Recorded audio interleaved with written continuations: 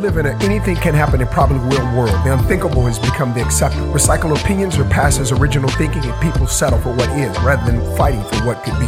There are current cultural shifts, which means that our mindsets and ministries must shift as well. To be effective in soul winning, we must be open to change. What's the church's answer to this rapidly changing culture? How do we win people to Christ in our fast-paced, highly opinionated world? Knowing this, maybe you'd like to share Christ with others, but you just don't know how or where to begin. But maybe there's a supernatural force within ready to join with you. On this episode of Keep It 100, we have our final installment on the subject of prophetic evangelism, concluding with 3 integral ingredients to make this up. But in between, we have a crucial interview with the OG prophetic evangelist, Murillo.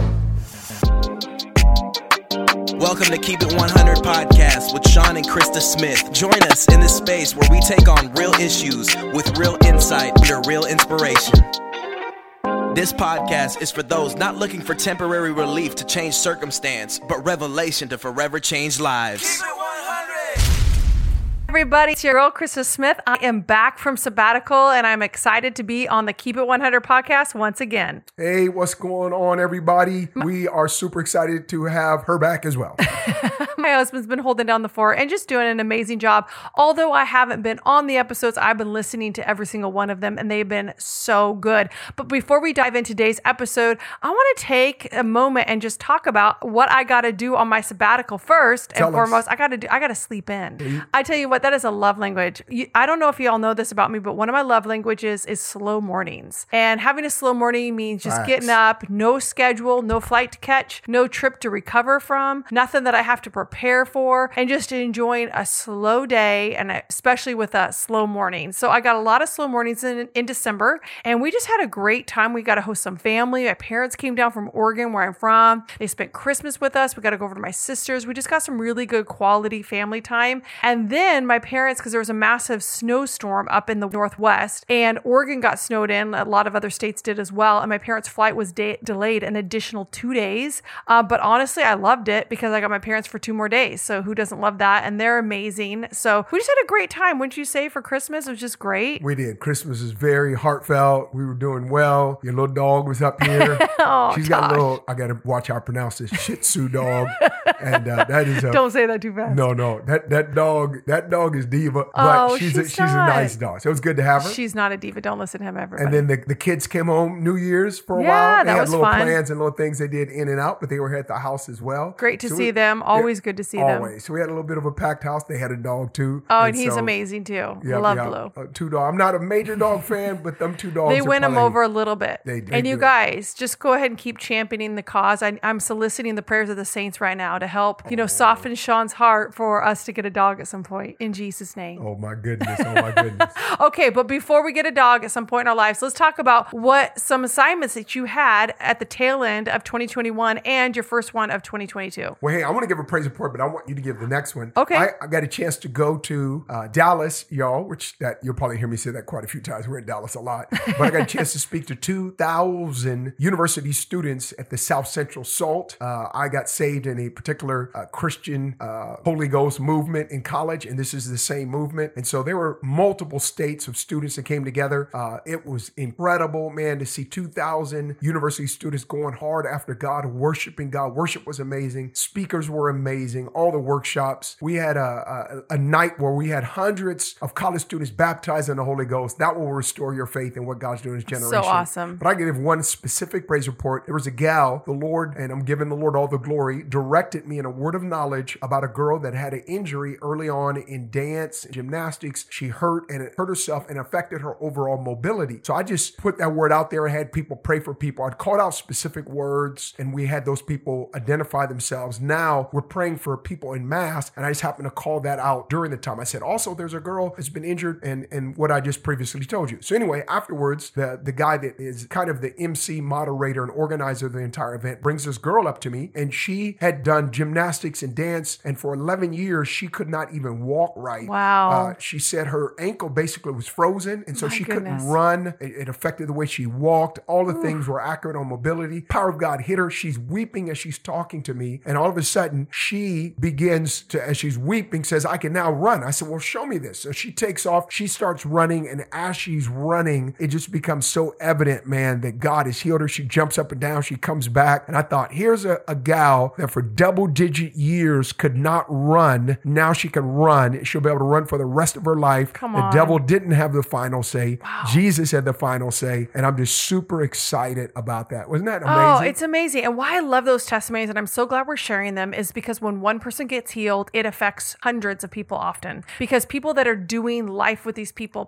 that are seeing the testimonies when we post them online or we share them even here with our Keep It 100 tribe, hearing a testimony is prophesying what's available and the power of a word of knowledge. And I love this because I feel like you're so gifted and anointed to really train people up in words of knowledge. But I love that you're showing the fruit of stepping out, giving a word of knowledge, seeing a life transformed, changed. And this girl is never going to be the same. Never. And I saw the video. If you guys haven't checked it out, jump on Sean's Instagram, Rev Sean Smith, and look at this video. It is so powerful. I need to be posting on mine as well because it is one of those testimonies where you just get rocked watching a girl. You can literally see on her face how she's just so encountering God. Okay, another testimony. Are you ready? Yes. Okay, awesome. So Global Awakening in August, Sean also had a word of knowledge for a woman's uterus and had a word of knowledge that God wanted to heal her uterus, and he gave some more details. A woman responded. She's like, that's me. You know, you give a word of knowledge. You don't know the background of the story, but come to find out, because we just received an email a couple of days ago to our ministry offices. And I tell you what, we love receiving those emails. We love receiving those testimonies. We read every single one and we get so excited about it. And this woman emailed and she said, okay, in August in Global Awakening, that's Randy Clark's ministry that we partner with, Sean was ministering, calls out a word of knowledge. God wants to heal a uterus. Her uterus was totally healed. She went back. Here's what's a really cool thing. She went back, told her doctor about a word of knowledge. This was his response. He's like, I'm going to Google that, what that means.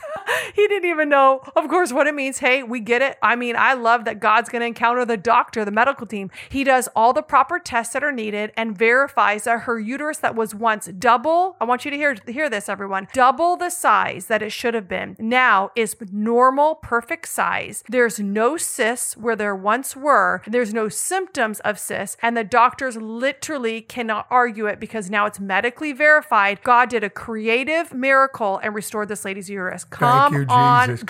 Come on, Lord. You need healing in your body right now. You're hearing these two testimonies of what Sean shared, what I shared. I want you to grab that for yourself, because remember, as we share the testimony of Jesus, right? We are releasing the spirit of prophecy. We are letting you know, we are reminding all of us what's available, and the healing power of Jesus is available. That is just so amazing and mind-blowing. And it just gives us all permission and just a fresh glimpse that Jesus is Jehovah Rapha. He's the healer.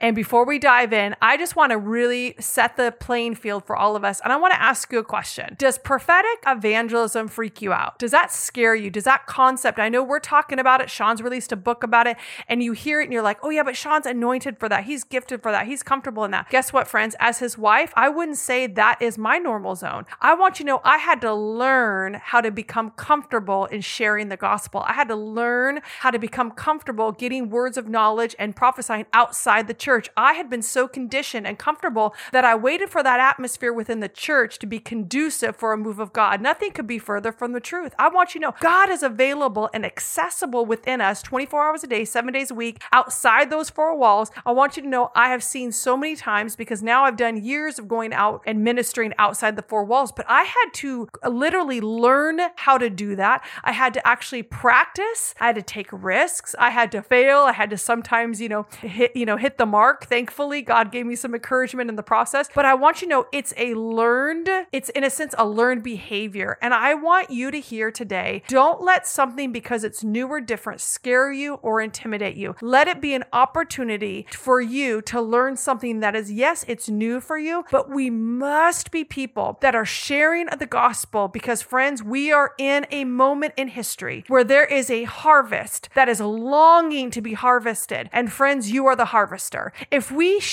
keep the gospel, the good news to ourselves, we are literally robbing a generation from freedom, from an encounter. People are looking for so many alternative solutions to find their peace, their joy, their hope. Friends, the only person that is going to satisfy a broken person is Jesus. The only one who's going to set the captive free, his name is Jesus. He is the only one. And friends, if we do not share it, we are literally robbing a generation of an encounter. So with that, we're going to dive into a powerful interview with my husband and one of his incredible mentors, Murillo. We call him the OG of prophetic evangelism. Get ready for this powerful conversation. Hey, Keep It 100. You guys are in for a special treat. I have my spiritual father, my spiritual pops, This man is a prolific author. My first book I read by him was Critical Mass. It rocked my world all the way up. There were so many in between. Fresh Fire, I'm the Christian the Devil Warned You About, to Vessels of Fire and Glory, his most current book. This is Evangelist and just an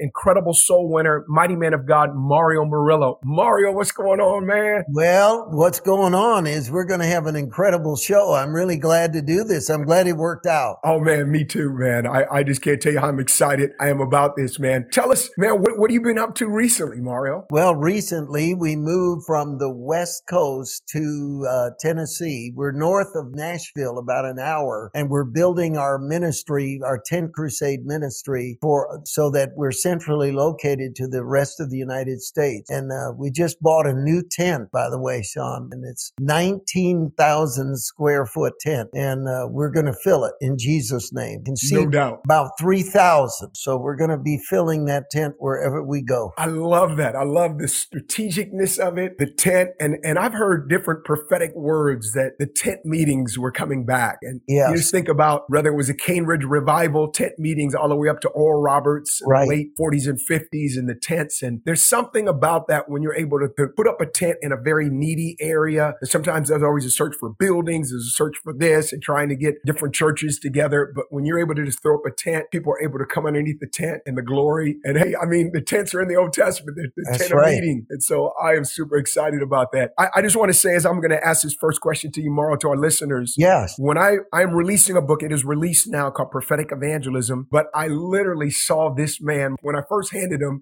a copy of the book years ago, the first time I did, which is called the classic edition, now the legacy edition. I said, I feel like this book is plagiarism because I've seen this in your life. I've seen him model it when I was a student. So Mario, in your own story, how did the Holy Spirit introduce you to the supernatural in evangelism? Yeah, well, first of all, I want to say to the audience that power evangelism and prophetic evangelism is the only real evangelism.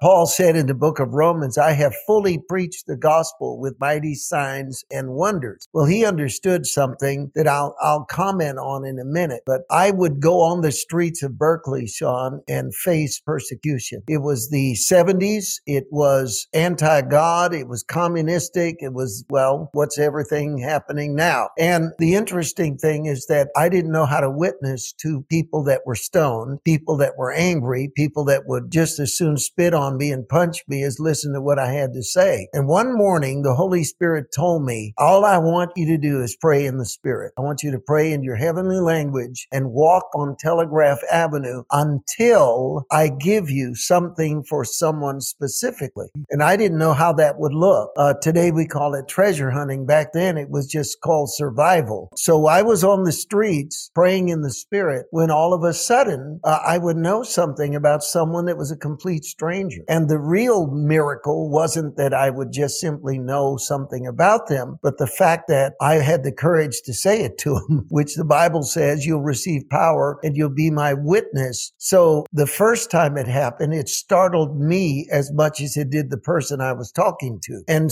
then what happened, that would advance to the point where I would be able to pray for them to be healed or delivered. But those specific words that I was not able to explain how I could know the things I knew, but it started right there on the streets of Berkeley on Telegraph Avenue. Now, in that hour, and that's so phenomenal, Mario, could you point to any models or mentors in that time that you could go, aha, that's an example of that being used in a way? And obviously taking it to the streets, I mean, that was very, at that point in time, that was very out of the box. I mean, Book of Acts, but it was really out of the box because perhaps many of the people that we've seen on history, they would do it in their meetings and their crusades. But did you have any mentors or models or people that you saw that operated like that? Well, there were two people that were very influential in my life. One was David Wilkerson and the other was Catherine Kuhlman. And I would listen to Catherine at noon every day. I had a little Volkswagen. I'd have a sandwich and I'd sit there and listen to her before I'd go on the campus. And she taught on the Holy Spirit. And when I attended her meetings, I would watch her point to the audience of thousands and point out into a section and describe an illness. And I never could forget that. And I watched that and had a yearning for the Spirit of God to work in that way. A lot of people don't realize the same ministry was in David Wilkerson. He's remembered as a prophet prophet, kind of a voice to the church to correct things, but his compassion for the lost was very remarkable. And often on the streets, when he would minister, he would get words of knowledge for gangsters, drug addicts, and people and express those things. So this gift has really come from the book of Acts for thousands of years, and it's always been present and powerful. But those were two that really had an impact on my life. You know,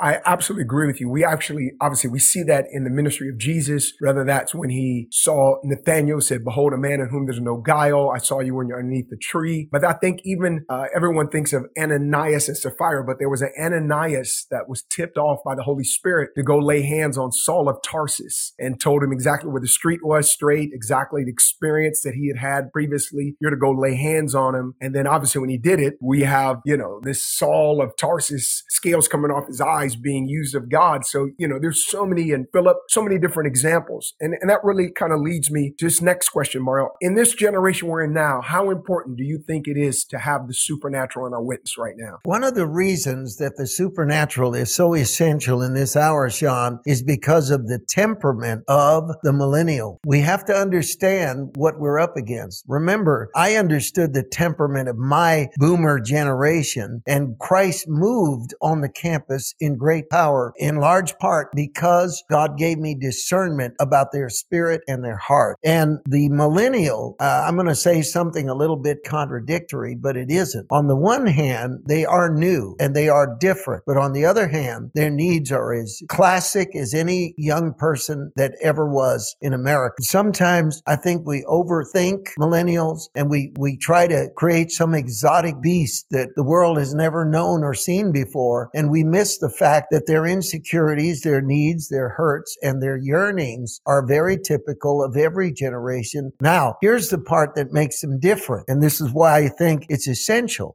They don't know who to trust. They don't know who to trust because at this point, let's take, for example, the information age.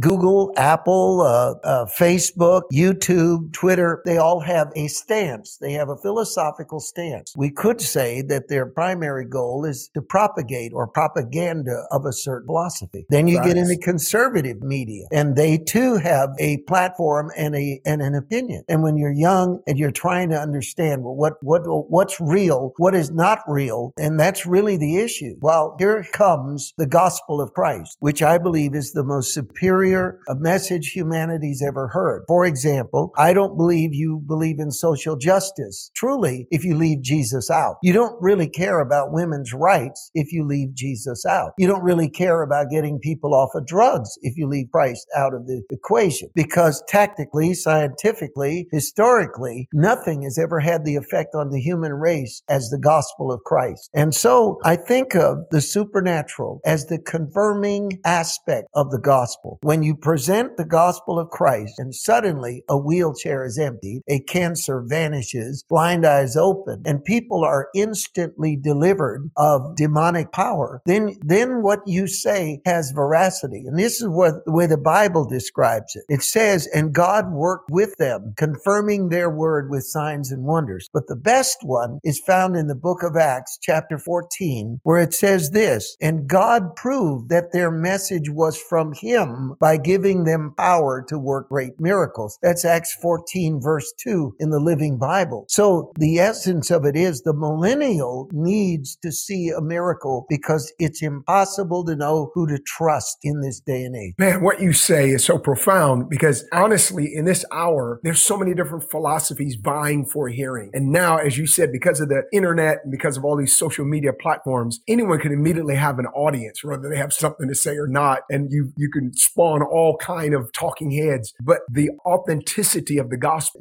when the power of God shows up, shows off, and the gospel was always a sight and sound and experiential thing. Because what I feel like when I think of power evangelism, when I think of prophetic evangelism, I think of, that one backslidden Baptist kid that you prophesied over in Berkeley, walking the streets with Michelle. When I think about that, I think of what it actually does is it leads them to an encounter with Jesus. Absolutely. Because if we don't lead them to an encounter, there's a generation hungry for an encounter. And, I can know Buddha and never have met him. I can know L. Ron Hubbard, never have met him. But you cannot become a Christian without an encounter with Jesus, because it isn't just simply a retelling of facts. It's heaven opening up your soul. And then that point in time, that's what miracles, do best. I remember, coming into your meetings. And for those of you listeners don't know, for a couple of years, I was an associate with Murillo Ministries and taught me so much. But I remember one time after you had flowed in the Holy Spirit, and I said, hey, what's the secret, in flowing in the gifts of the Spirit? And you said something so profound. I'll never forget it. I quote you often on it, Mario. You told me, never let fear dictate your gift. And I began to realize, I think that there's so many young people out there today that there's so many fears, and we put fears on top of fears. Yes. And then, we have all these fears of this unseen virus to the point where we have made that, I believe, escalate beyond, the godly fear of an unseen God. Like, our God is greater than this thing. And so when you have all these fears, it's holding back a gift. When you see someone step out and flow in the power of the Holy Ghost, it does something to allow you to believe, I shouldn't be afraid of these lesser fears because I have awe of this greater God. What would you say to that? Well, what I would say is that not only does the supernatural in Christ convince you because you see power. All right, you see muscles that didn't work, now they work. Eyes that didn't work, and now they work. Pain that has been excruciating has vanished instantly. But it's beyond that. And I think this is a very important point for people, that it is the atmosphere around the miracle, because there are definitely occult religions that do miracles. And you can see a fake surgery, or you could see a man do something that seems to relieve the illness of someone. But what tips you off to it not being good is the atmosphere around it. It doesn't feel safe. It doesn't feel. See, Jesus said, my peace I leave with you, not as the world gives. The atmosphere that is in our meeting produces a sense of the purity and the rightness of this. This is right. This is good. This is not evil. This is good. And there's nothing shady about it. And when you go into a meeting where mysticism or something spooky is going on, and they claim to give you the supernatural, you get the willies. You get a feeling in the pit of your stomach that something not right is going on. That's the difference with the presence of God, is that the presence of God combined with the physical power being released, it speaks to your spirit. You see, after all, there's only one way we can know that something is real, and that is in our senses that God has given us and in our common sense. And so the fact is that when that happens, it is absolutely convincing. Now, to your other point that I think is also essential to cover, is that the fear of being used of God is overcome not by audacity or by boldness alone, but by compassion. What grips you, there's a kind of a holy outrage where you feel a need. And this is very important, because right now in millennials, the social justice movement has hijacked the natural outrage of millennials, and it's hijacked it and given it a counterfeit version. So now what we need to do is look at the fact that I want something good to happen to the human race. And so that young heart that wants something really wonderful to happen to the oppressed, the marginalized, the forgotten, gets lost in these ulterior motives and what we call virtue signaling, where people are liberals riding around in limousines. They fly in a jet and tell you about how they're trying to save the earth. And they're contradictory. They're saying, we're against fascism, but we're going to beat you up, and we're going to mug you, and we're going to stop you from speaking. The Christian message says this: look, the heart of everything that's wrong with the human race is based on separation from God. God is the only true source of justice, the only true source of righteousness. There will never be peace or equality without the power of God and the miracle of Christ. That comes in. So now, say I want to be used of God. Say you're watching right now and you're an individual that says, I would love God to heal the sick through me. I would love God to do miracles through me. And I fear because I get up and I don't. Let me tell you how that fear is overcome. There are times when I'm preaching where I have a set of notes and I'll find a certain subject, and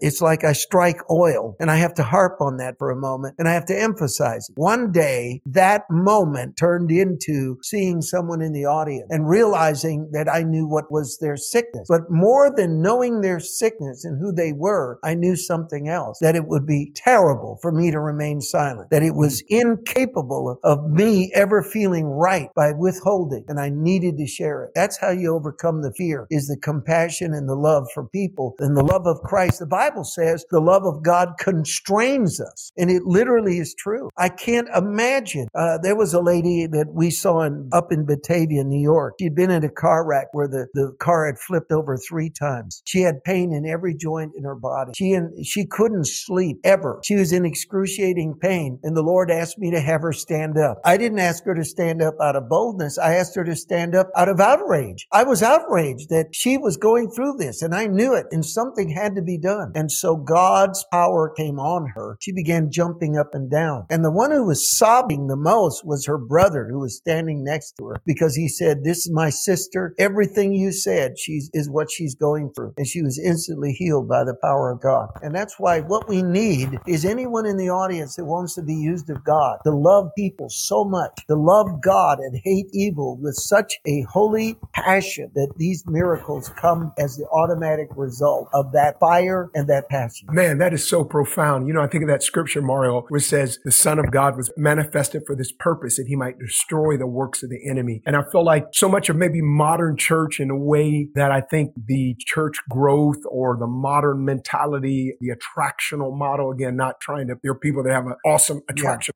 model, but I think that they leave the signs and wonders out. And part of it is that they lack the outrage of, hey, you're here not only to make the visitor feel good, but you're here to destroy the works of the enemy. And so how can you do that if you leave out the power and the fuel that does the most damage to the enemy in the quickest way? It's like I take this martial art called Krav Maga. In the old Westerns, the fight choreography where these looping Western punches, you grab a chair, break it over a person's back. But if you've watched any of the modern, whether it's Wick or Born Supremacy or Reacher, Jack Reacher, you have all these tight elbows and stuff, because Krav Maga is Israeli terrorist fighting, but their whole premise is how to inflict the greatest pain in the shortest amount of time possible and to leave your opponent demoralized so they will not want to fight you. And I feel like God has given us the Holy Ghost Krav Maga, and we're still trying to do these looping, cowboy punches. Why do you think emerging leaders, because I was having this conversation, are so reticent to allow the Holy Ghost to take his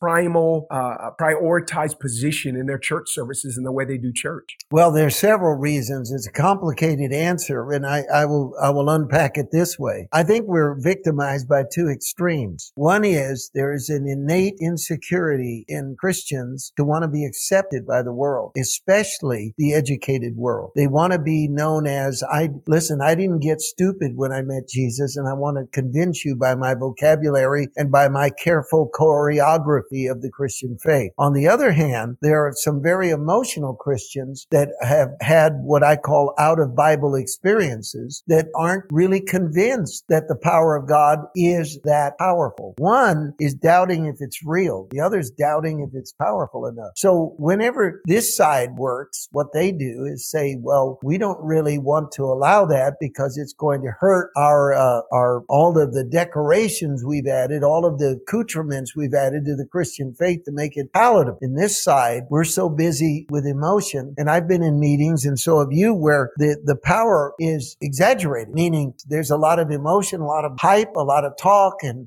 this is going on, and they're trying to gin up the audience and not realizing that the problem is there's just no anointing present, because it's effortless when it is present. Right. It is powerful when it is present. That is so true. Oh my goodness. Hey, Mario, any examples or testimonies of power of prophetic evangelism in your own life? Oh yes, there are many. And when I share these things, I always want to give Christ all the glory.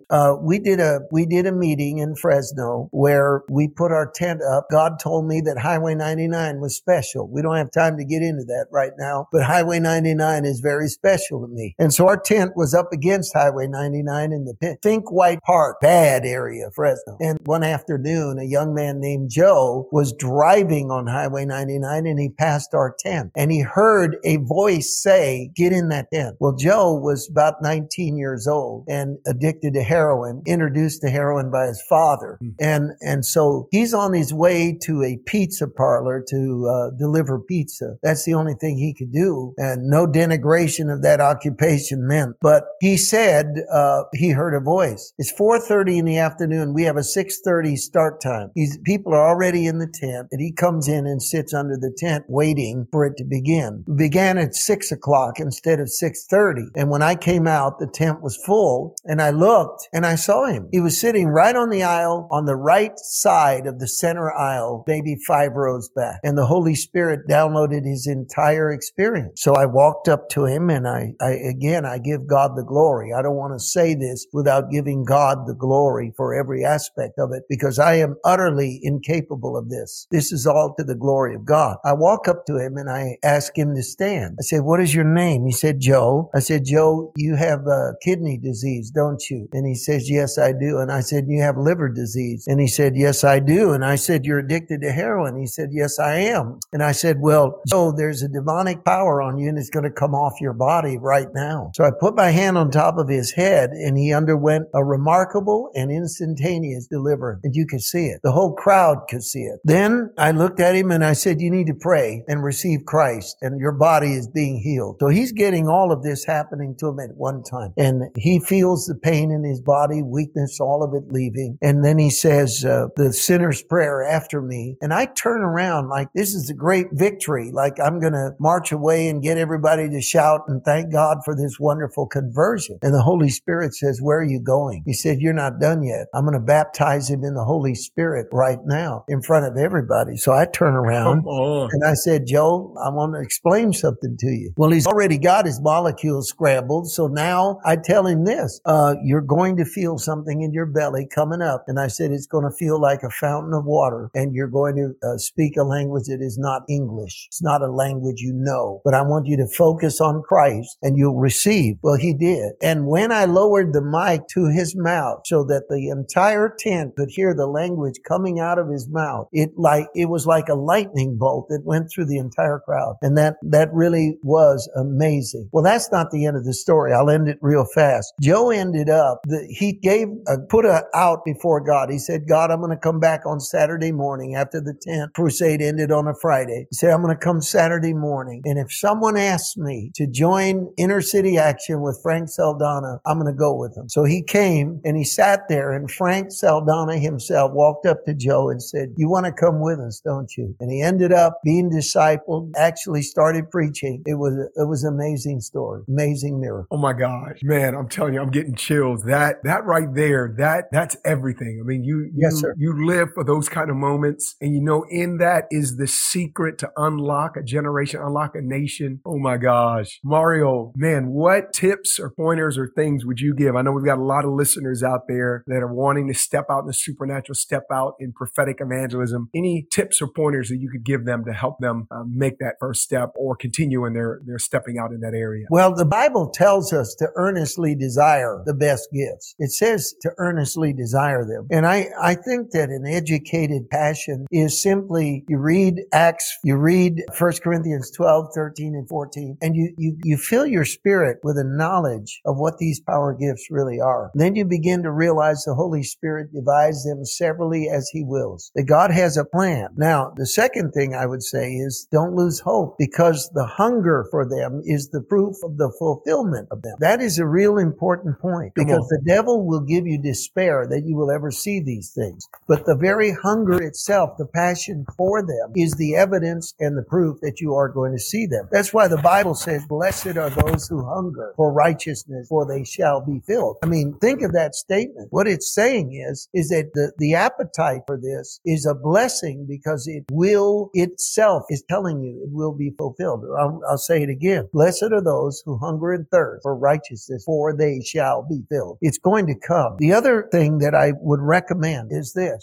If you're in a moment when the gifts of God are percolating in you, I think there is a pressure today to make it automatic and to get people activated before they should be. The Bible does not teach a graduation of the supernatural, but an impartation of the supernatural. In other words, Peter didn't work his way up from ankles and knee pain to the cripple. He received the instantaneous power of the Holy Spirit. So good. And when Jesus sat down and he told the disciples, he said in Matthew 10, I'm going to give you power to heal all sickness and raise the dead, cast out devils. He didn't say, okay, you're going to start with a couple of sinus problems and neck pain and work your way up to other stuff. That's something we made up. And so what I feel is this: when I'm in a meeting and God gives me a word, I don't automatically share it, because I'm not under pressure to do that. The only pressure that we allow ourselves is if the crowd's expecting us to perform, which you need to never let control your behavior. Yes. The pastor advertises advertised that you were a miracle worker, so you got to do it. And that shouldn't be in your mind. None of that. Neither the time nor the hour. And I'm going to tell you that sometimes, Sean, the Lord will tell me at 7 o'clock about a cancer to my right, but it wouldn't be until almost 8 or 8:15 that I even acted on, because I'm human, and I admitted it to God. I'm human. So Lord, you're not testing me to see my reaction. This isn't about how fast my reflexes are in the supernatural. This is about being faithful to God and letting it build and build and build and build, and you wait, and then all of a sudden it becomes irresistible. And in that moment, you will not disappoint the crowd. I think that there have been so many misfires brought on by the overzealous need to explain that people that are in the supernatural start to talk like they're in the New Age movement. You know, we're going to make this happen. The energy's here. I feel the positivity. And that's all garbage. It's nothing to do with the Holy Spirit. Preach. And the Holy Spirit comes, you wait, you feel a conviction in your heart, not an impression in your brain. And all of a sudden, the glory comes. And I've noted many times that in our tent, everyone in the audience notices the power of God is present to heal. We need to wait for those things. We need to not feel pressure, and we need to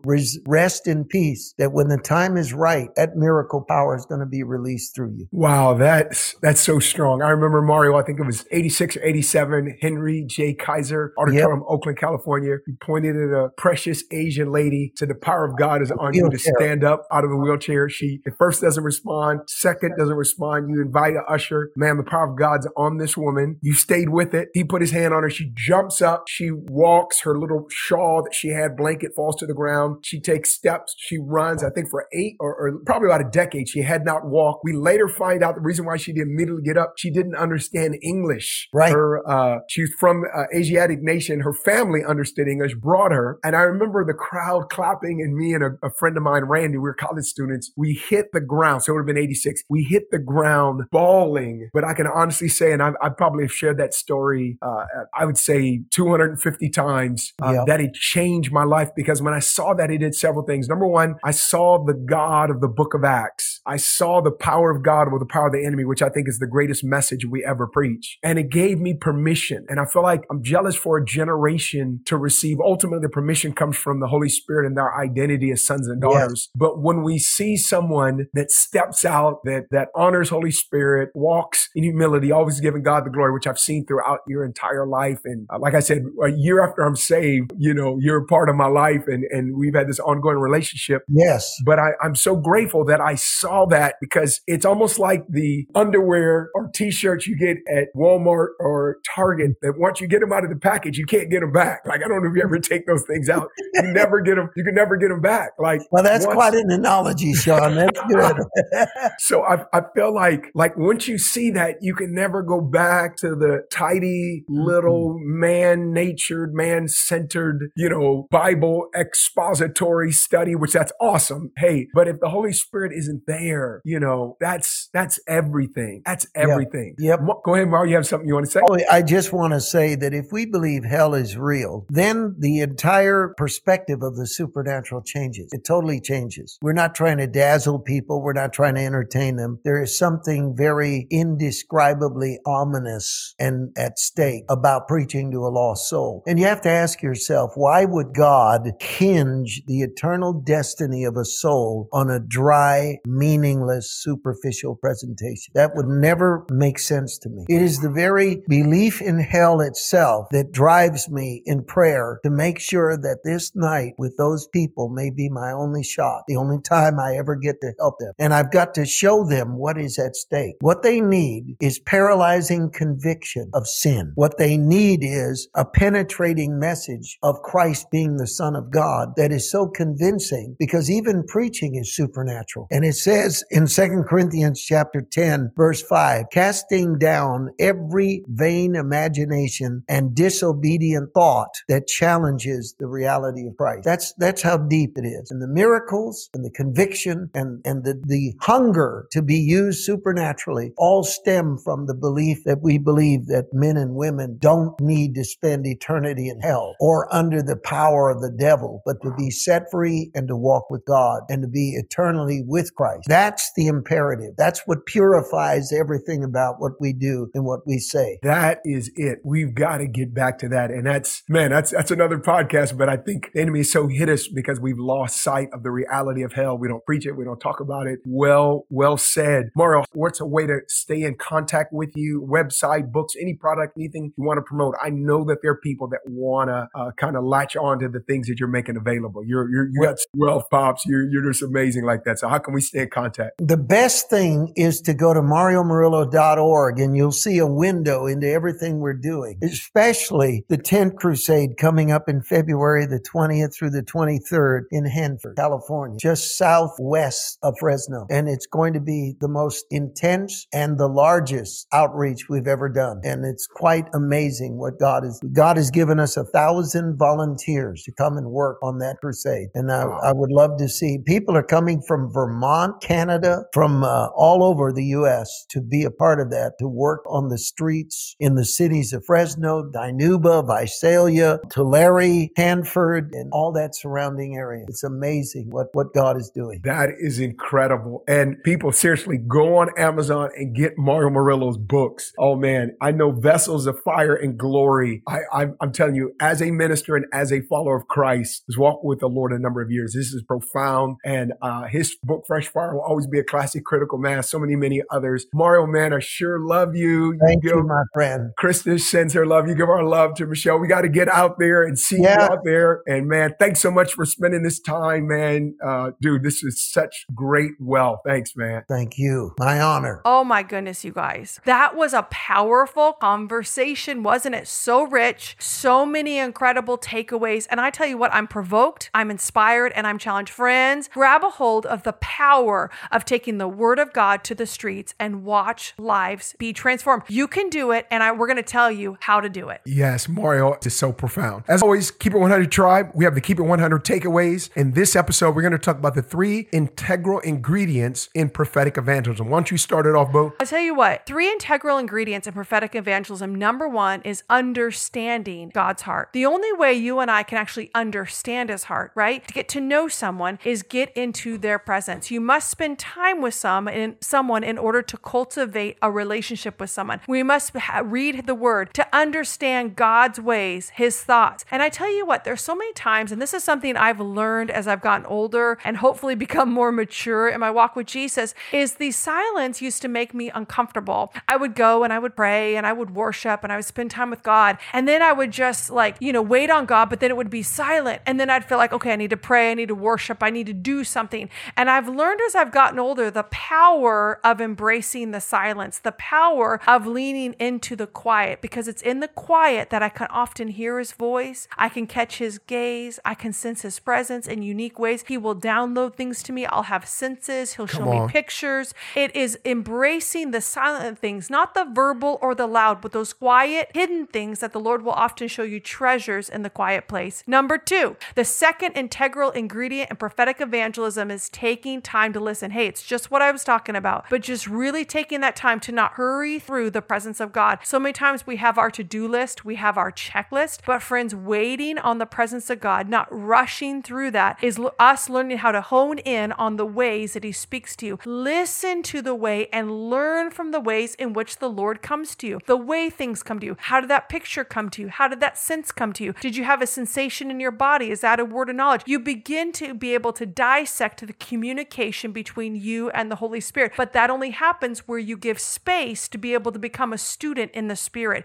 If you're always rushing through those moments, you never take time to become a student. You have to, in a sense, create a lab with the Holy Spirit where he can speak to you. There can be interactions, questions, dialogue to be able to hone into his ways in which he speaks to you. Another way in how I'm preparing my heart and my ears is I'm meditating on the scripture. So For good. me, I tell you what, and my husband knows this about me, I actually read the word of God out loud in my quiet time to myself. I don't do that on planes because obviously I'm with people. I don't do that in public settings, but when I'm by myself, I read it out loud. And the reason I do that is because of the way I learned, the way my brain works best. I had to do this in college as well when I was studying. I do best when I not only speak it, but I hear the word as well. It gets into me at a deeper place. So I meditate on it by reading the word, and I have an actual out loud conversation. Some people have internal conversations with God, and that's that's powerful. I do that as well. But in my personal quiet time, I'm actually talking out loud. I'm having a verbal conversation with God. So I'm reading scripture and I'll stop and I'll ask questions and then I'll wait for the answer on that. So I'm acknowledging that God is consistent with the communication of Holy Spirit while I wait in the presence of God. I'm in His Word and I'm waiting and I'm listening. What am I doing? I'm preparing my heart and I'm preparing my ears. That is so profound. The third and final integral ingredient in prophetic evangelism is now seek to connect to others. After you've been leaning into your conversation with the Holy Spirit, it's now time to lean into the convo with people around you. And one of the things Murillo talked about is he said those early words of knowledge that he operated in prophetic evangelism on the streets of Berkeley, he says it began by just him praying in the Holy Ghost. But after he began to pray in the Holy Ghost, he would walk out and he would just begin to witness. He'd begin to look into people's faces. And so he's seeking now to connect because you're this bridge between heaven and earth. And if you always notice that Jesus always interacted with people. He wasn't some guru up on a mountain. He walked the dusty cobblestone streets of Jerusalem, Galilee, and the rest of the surrounding places. And it's time for us to learn the Jesus style. So you've got to lean into conversations around you. You've got to learn how to relate to the culture around you. Christianity is not a come be with Jesus and that's the be all end all. It's come be with Jesus. Now go and share Him with everyone around you. So you have to learn how to relate to the culture around you. A good prophetic evangelist is not just good on the prophetic part. They need to be good on the evangelistic part. So how do you relate to the culture around you? Enter into conversations with people. Be aware of the things that's going on in people's lives. Listen.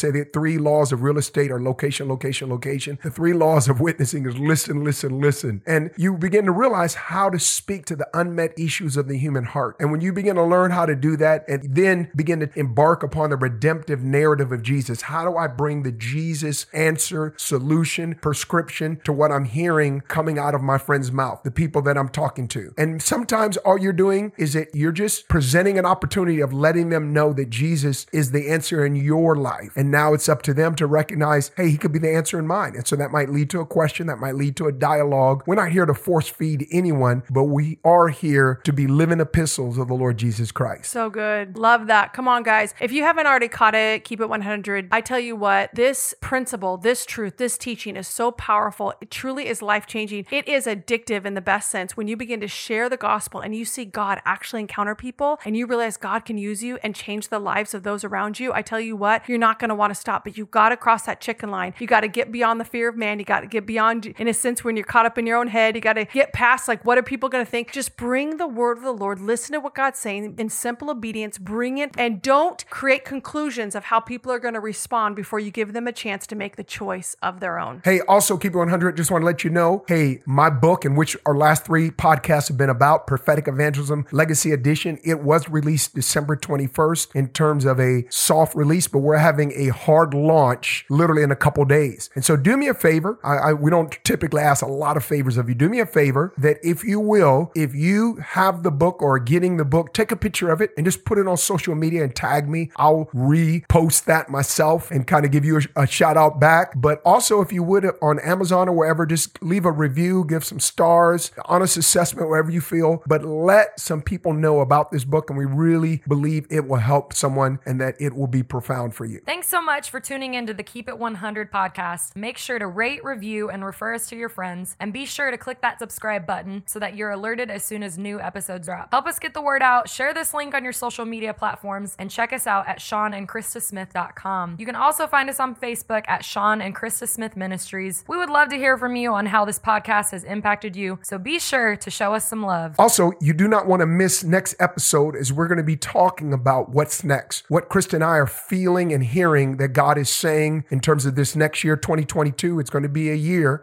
it's safe to say, but you and I can be ready for it. And I believe God wants us to be ready for it. So don't miss next episode. And remember, relief may change your circumstance, but a revelation will change you. We hope you enjoyed today's episode of the Keep It 100 podcast with Sean and Krista Smith. Keep up with us on Facebook and Instagram and SeanandChristaSmith.com, where you can discover more resources. If this podcast has impacted you, please subscribe and review wherever you listen to your podcast. Keep it